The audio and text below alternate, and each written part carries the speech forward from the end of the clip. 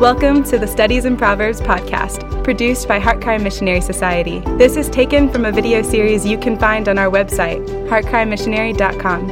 HeartCry is a missionary society founded by Paul Washer. The goal of our ministry is to glorify God and bring the greatest possible good to humankind through the preaching of the gospel and the establishment of biblical churches throughout the world. Visit heartcrymissionary.com to view our other productions and to find out more about HeartCry Missionary Society. Welcome back to our series on the book of Proverbs. And before we get started, I just want to make it clear, always want to make it clear, that the book of Proverbs is a very, very precious book. But it's not an end in itself. You know, we've talked before about this, but it needs to be said over and over, young person, so listen to me. The law of the Lord, especially the Ten Commandments, is beautiful. And it is a guideline for life. But the law of the Lord, its main purpose is to show us that God has a standard of righteousness that we have not met, that all have sinned and fall short of the glory of God. And therefore the law actually points to us and exposes our sin, kind of like a light shining into a dirty dungeon. It exposes our sin, not just the sins we've committed, but the corruption and sinfulness of our own hearts. But the law doesn't leave us there. The law points to us and says you're guilty. The law points to us and says you're condemned. But then the law points us to the Savior. That's the purpose of the law, to point us to salvation in Jesus Christ. You see, you've probably heard salvation is not of works. It's grace alone, and that is true. That is true, and if anyone tells you any other thing, they're preaching another gospel. But there is a way in which we can say that salvation is by works. It's just not by our works. Salvation is by the works of Christ. We disobeyed God. Christ, from the time he became incarnate, from the time he was born, until the time he went back to glory, he was perfectly obedient. He was obedient where we had been disobedient. And so he fulfilled all the obligations of the law. But not only that, Christ also paid the penalties that were against his people for their violation of the law. You see, Christ did it all. So our salvation is by works. Our salvation is by the works of Christ on behalf of his people. And that's why salvation for us is by grace without works, trusting in Jesus Christ. And that's the purpose of the law.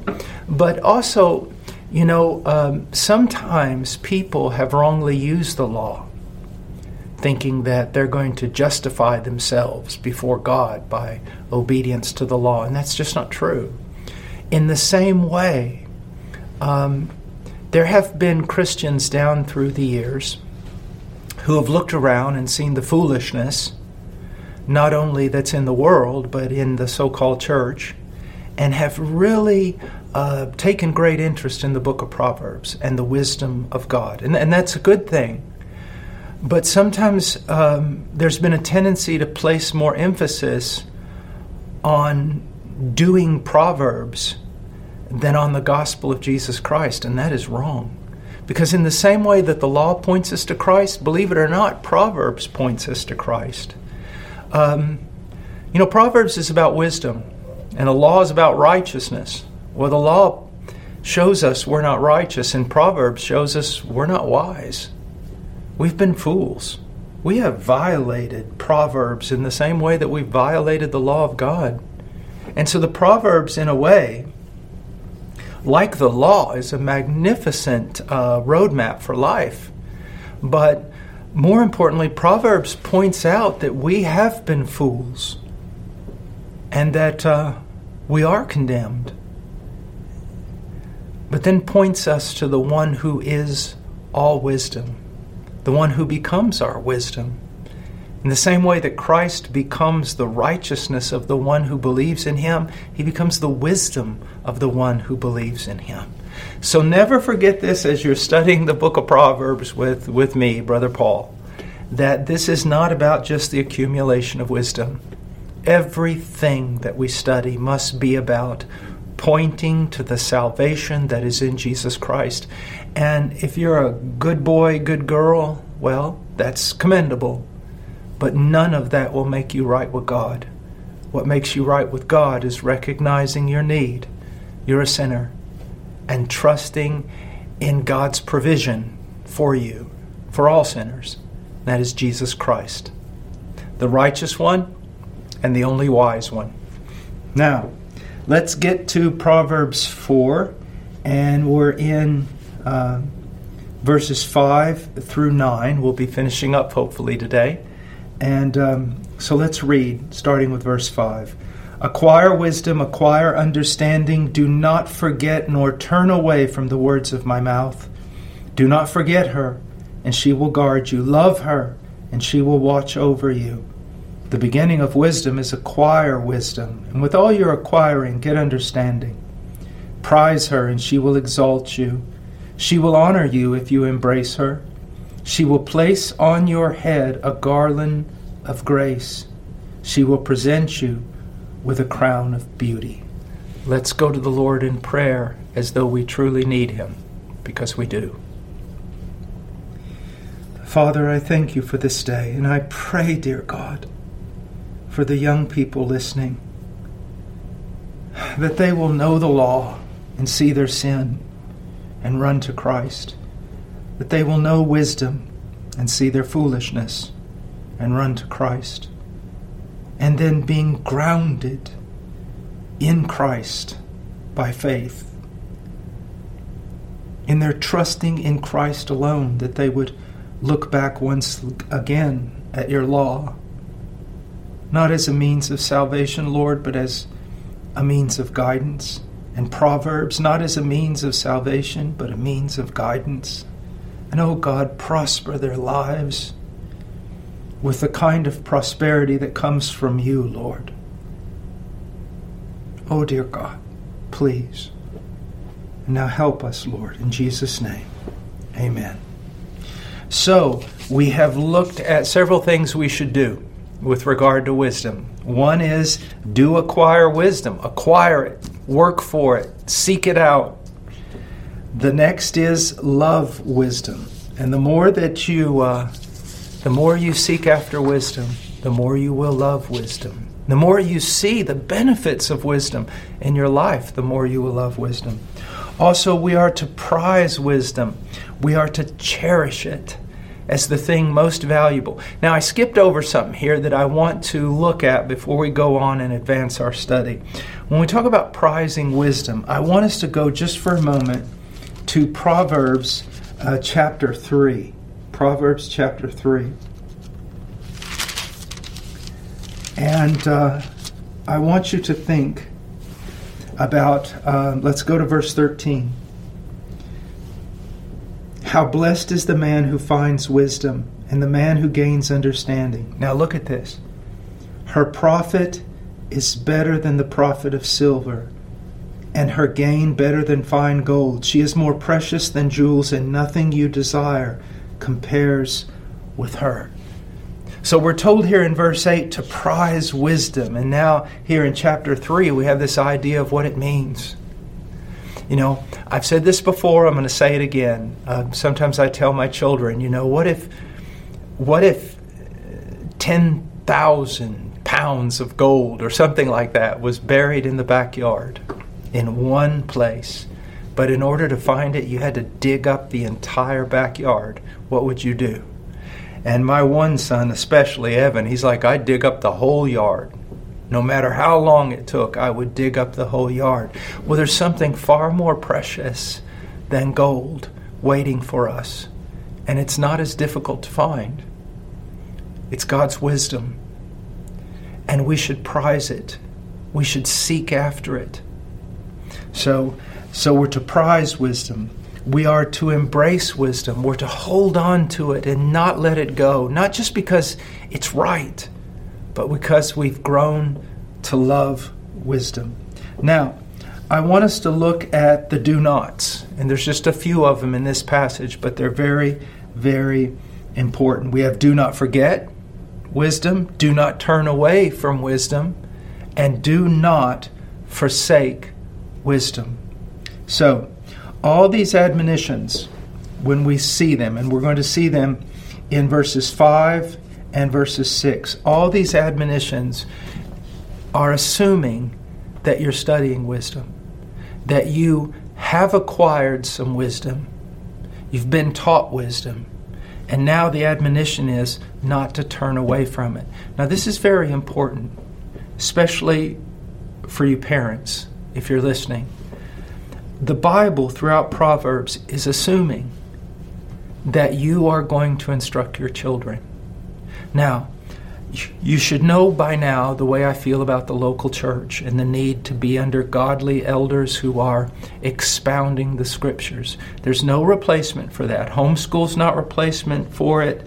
Devotion with dad and devotion with mom is not a replacement for being in a biblical local church under godly pastors, loving pastors, pastors who serve and pastors who expound and explain the Word of God. There's no substitute for that.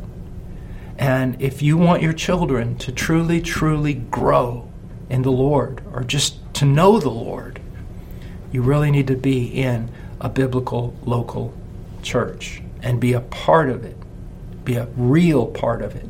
Now, so these texts are assuming that your child is going to be instructed. And God has given you the church through which to receive instruction, but God has also clearly said that parents are to participate in that instruction. So the only way a child can forsake or forget or turn away is because wisdom has been set before them. And parents, that's your responsibility. And children, listen to me. If your father or your mother is desiring to teach you the Word, they may not have the gift of teaching. They may not be the most eloquent person in the world. They may not have amazing illustrations. Honor them. By honoring them, you will be honoring the Word of God, and you will be honoring God. Honor your parents. Sit during the devotional time and listen and ask questions and participate.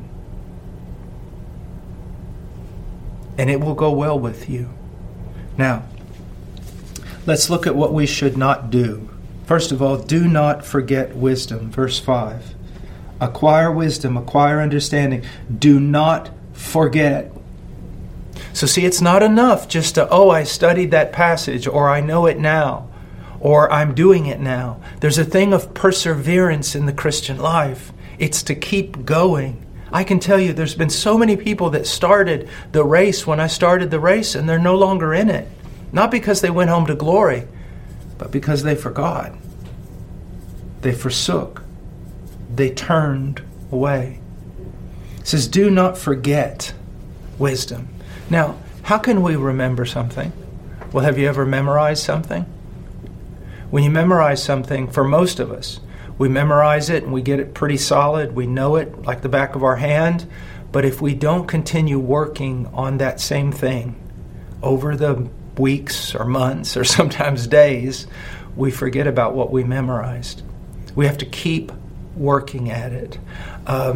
There's a wonderful Bible preacher by the name of David Miller, and he has preached for many, many years. And one day I was out at his place and I was chopping wood for him. And we were talking about scripture memory, and he's just memorized so many large portions of the Bible. And I said, Brother David, I said, I think you're gifted in that area. And he's a very kind man, very loving, but very straightforward.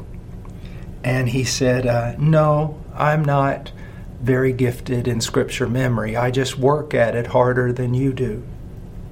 And that's something that I want you to think about. Here, we're told not to forget, not to forget, not to forget. But I forget things so easily. And as I get older, I forget them frequently. The only way that I can keep it in mind is to constantly renew my mind. Like Romans chapter 12, verses 1 and 2. I need to constantly renew my mind that I might know what the will of God is. And how do we do that? Through studying the Scriptures, through memorizing the Scriptures, through meditating the Scriptures, and through applying and practicing the Scriptures.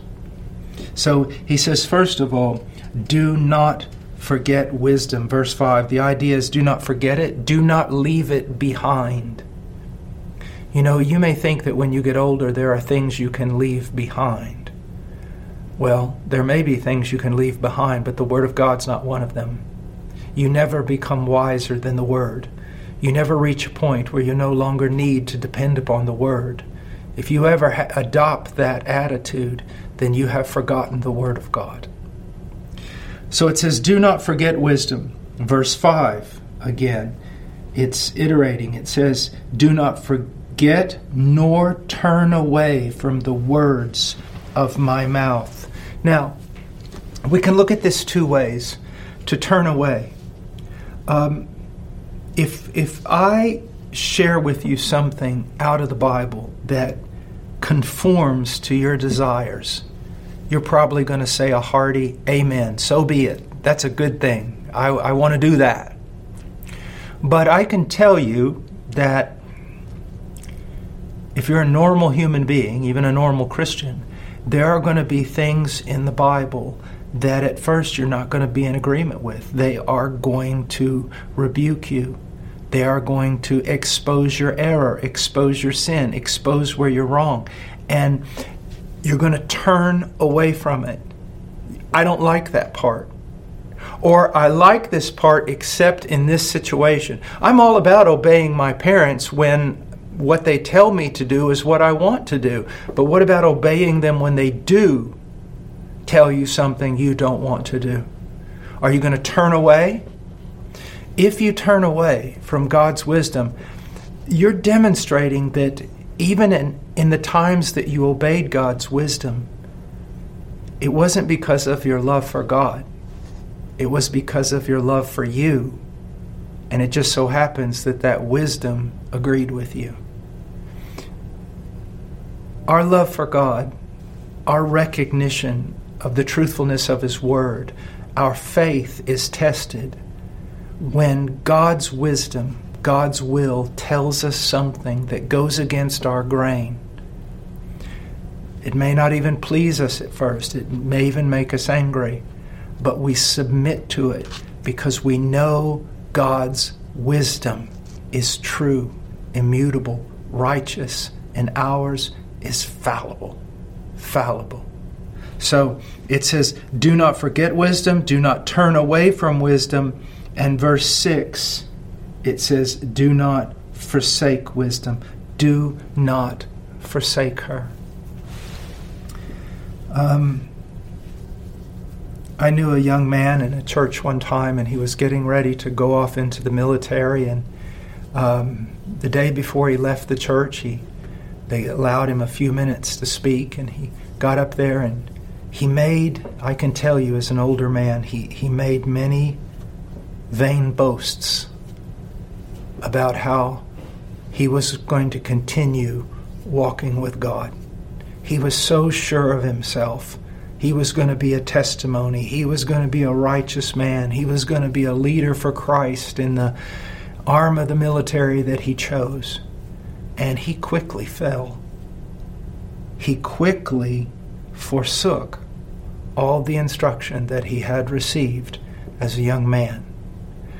So when I say do not forget, do not turn away, do not forsake, let me add another do not to that.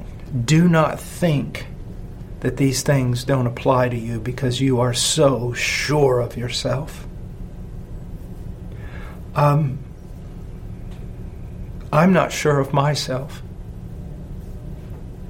in the sense that I know that daily I need to study the Word of God. I need to pray.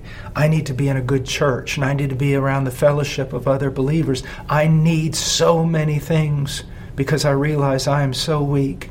And I don't want to boast about tomorrow or what I'll do under certain circumstances. You've got to realize that we live in absolute dependence upon Christ and His Word. And so, yes, you are capable of forgetting. You are capable of turning away. And you are capable of forsaking. And that is why we cling to the Word. That is why we pray and ask God for grace. That is why we have other believers around us, because we find out that oftentimes when we're weak, they're strong. And when they're weak, we're strong. And God has set up this Christian life where we need each other. So don't, look at these things and go, well, yeah, that's good for some people. No, that's good for all people. It's good for all of us. We are in danger of forsaking, of turning away, of doing things that aren't according to wisdom. And that's why we need to be vigilant. That's why we need to walk circumspectly, Paul says in the book of Ephesians. To walk wisely with discernment. Now, I want to end by looking at what wisdom promises us. Look in verse 6. Do not forsake her, and she will guard you. The idea is she'll take charge over you. She will pastor you. If you do not forsake her, she will guard you. So imagine this strong shepherd that is not afraid of anything. And everyone, all the wolves and bears and coyotes are all afraid of him.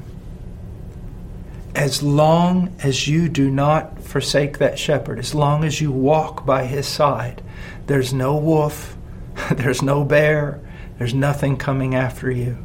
But if you turn away from the only one who can guard you, you're on your own. And you won't last with what's out there, with the opposition, with the devil who is like a roaring lion seeking whom he may devour. So wisdom will guard you. It says also, wisdom will watch over you. She will be like a watchman who, let's say that you're very, very tired and you want to sleep, but you're surrounded by enemies and you don't know when they're going to attack. You can't sleep. But if there's a watchman who says, you go to sleep, stay right here by my side, sleep, and I will watch. That's what wisdom is telling you. We do live in a world of enemies. We do live in a world of spiritual dangers. And the only way for us to make it through is to be close to that watchman, the one who will watch over us. And you say, that's the Lord Jesus Christ. Absolutely. But how does he watch over us? Yes, he can do supernatural works of providence, but one of the greatest ways in which he watches over us is by telling us his word, giving us instructions, saying where to walk and not to walk, what to do and what not to do. And if you want his protection, you have to listen to his advice. He goes on. Well, let me just give you an example here. And I think I may have shared this with you before. My older son, when he was young, had a real independent, he was something, and a real independent spirit. And I took him down into the bottomlands, where a lot of times I would hunt. It's kind of marshy and swampy, and a lot of snakes, a lot of coyotes and bobcats, and there was this one blue heron type bird there that would make this noise that when it went off in the evening, it sounded like you were being attacked by a prehistoric monster. And I kept telling him, he was about 4 or 5 years old, I don't really remember how old. I kept telling him, stay right by my side, stay right by my side. And it was getting dark, and he would kept wandering ahead. And so I just let him wander ahead one time, and then I hid behind a big cypress. And he heard one of those birds go off, and he got scared, and he turned around, and I wasn't there. And I let him be afraid for just a little while so he'd learn his lesson. And then he saw, I'm afraid. I'm without my dad. This is scary. And then I stepped out from behind the cypress. And he learned that day that he needed me. God will do that sometimes. He will watch over his people. But a lot of times he will hide himself when we've run independently, when we've broke rank, we've gone out on our own. So if you want wisdom to guide you and guard you, you have to listen. And you need to. You know, I've also used this illustration that when I was in especially the jungles of Peru, I didn't really know what to do. I didn't know what was dangerous, what was safe. I didn't know where to sit. I didn't know what path to walk down. So many things. But you know what? I did all right because I was constantly with Peruvian brethren from the jungle who knew what they were doing. And as long as I walked with them, I was safe. As long as I went into the water they went into, I was safe. Do you see that? It's the same way. If you want to walk independently from God's wisdom, you have no promise. But if you say, you know what, I don't know what I'm doing, just like in the jungle. In the jungle, I could have said this, you know, I've hunted all my life as a kid, all alone. I know my way around these types of things. I would have been very arrogant, very foolish, and would have gotten very lost and maybe very bitten by something. But the fact of the matter is, I realized I'm in an environment that's completely foreign to me. But there are these men who know what they're doing. I'm going to follow them. I'm going to do what they tell me to do. And that's the same way. You need to look around and go, you know what? Wisdom wasn't born with me. It won't die with me. I really don't know what I'm doing. But God has promised me that if I will listen to His wisdom will watch over me. It will guard me. And that's in everything. That's in everything. You know, there's going to come a time where you're going to begin to see, wow, if that when you get older, you may start having thoughts about, well, that girl that I thought all girls were bad, I now see that girls are beautiful. Or you might think those nasty boys, I now would like to have fellowship with one of them. And you start looking with your own eyes, walking in your own wisdom, and disregarding the Word of God, and you end up in great danger. Instead of going, this is totally new territory for me. So more than ever, I need to submit to the will of God as it's revealed in the Scriptures. Now, so wisdom will guard you, it will watch over you, but it will also exalt you. Look in verse 8. Prize her and she will exalt you. Embrace her and she will honor you. And I can't think of two better cases among men in the Bible than Joseph and Daniel. That Joseph is in a foreign land. He's in Egypt. Egypt that was full of false gods and all sorts of erroneous ideas about wisdom. And yet he would cling to God. And God exalted him even over pagan Egypt. And then there's Daniel. He's in captivity because of the sin of his people. He's a young man. But instead of accepting the wisdom of Babylon, what did he do? He stayed faithful to the wisdom of God. And eventually God made him a primary leader, even in that pagan nation.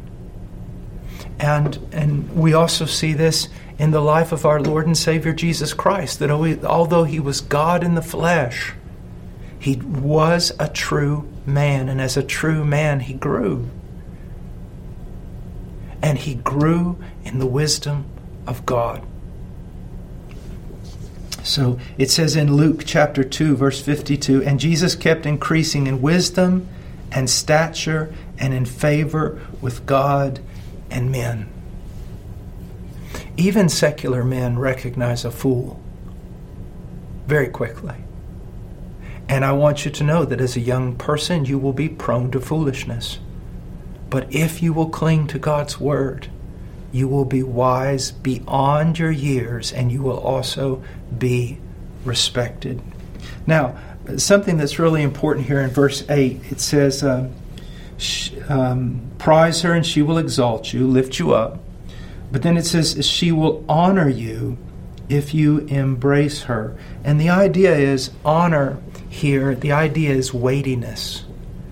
That you will be treated as someone who is significant, a person of substance, a person that is important, a person that should be listened to. You know, no one listens to a fool unless it's another fool. But it's amazing, and I've seen this as an older man, to have a young man, say 13, 14, in our company. And all of a sudden the young man starts talking, and the older men kind of get quiet and think, well, this is very unusual. This young man has acquired wisdom beyond his years. And because of that, he's invited into the conversation. And even though he's 13, 14, he's treated almost as a man, as an adult, rather than a foolish child. Now, here's something both for you young men and young women that I think is very, very important. It's often neglected. We'll talk about it because it's in the book of Proverbs. You want to be a really good athlete? Hang around with good athletes. You want to be a really good mathematician? Hang around with really good mathematicians. You want to be a man? Hang around with men. Not boys, men. You want to be a woman? Hang around with women. You see, one of the greatest errors that happens today, even in the church, is that young people need to be with young people. And that's most certainly true. It's good for young people to be with young people.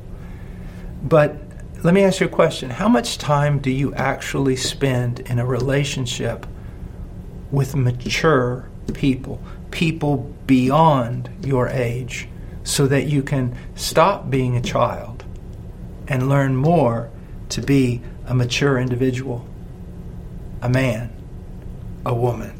Now, let's see, there's one more thing here that I've got down. Verse 9. Let's take a look at that. She will place on your head a garland of grace. She will present you with a crown of beauty. Now, in both these cases, it's basically saying much of what's already been said in verse 8. Prize her and she will exalt you. There's the idea here of not only exaltation, but two other things I'd like to point out. Victory. That you're victorious as someone who has done something, gained a great victory in battle or in the Olympic Games, and you're put on the podium and a garland, a wreath is placed upon your head to show that you are the winner. Then there's the idea also of just beauty, of being a person who is attractive, pleasant, a person that other people want to be around, and they want to be like them. And so these are promises. We've looked at what we should do with wisdom, we've looked at what we shouldn't do with wisdom, and we've looked at the promises of wisdom. That wisdom will protect you, but not only protect you, guide you. And not only guide you, but exalt you and give you favor, even before other men, other women. And then wisdom will give you something that, like what we could call a victory in your life. You'll be able to triumph in different areas of your life, both spiritual and temporal. And then also, wisdom will kind of dress you or clothe you in a beauty where your life is attractive. Well, I hope that this has been helpful.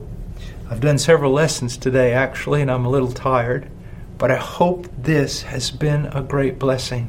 But remember, it's not enough to hear, but also we must apply, we must practice, and we must not forget, or forsake. God bless you. Thank you for listening to the Studies in Proverbs podcast produced by HeartCry Missionary Society. Visit heartcrymissionary.com to view our other productions and to find out more about HeartCry Missionary Society.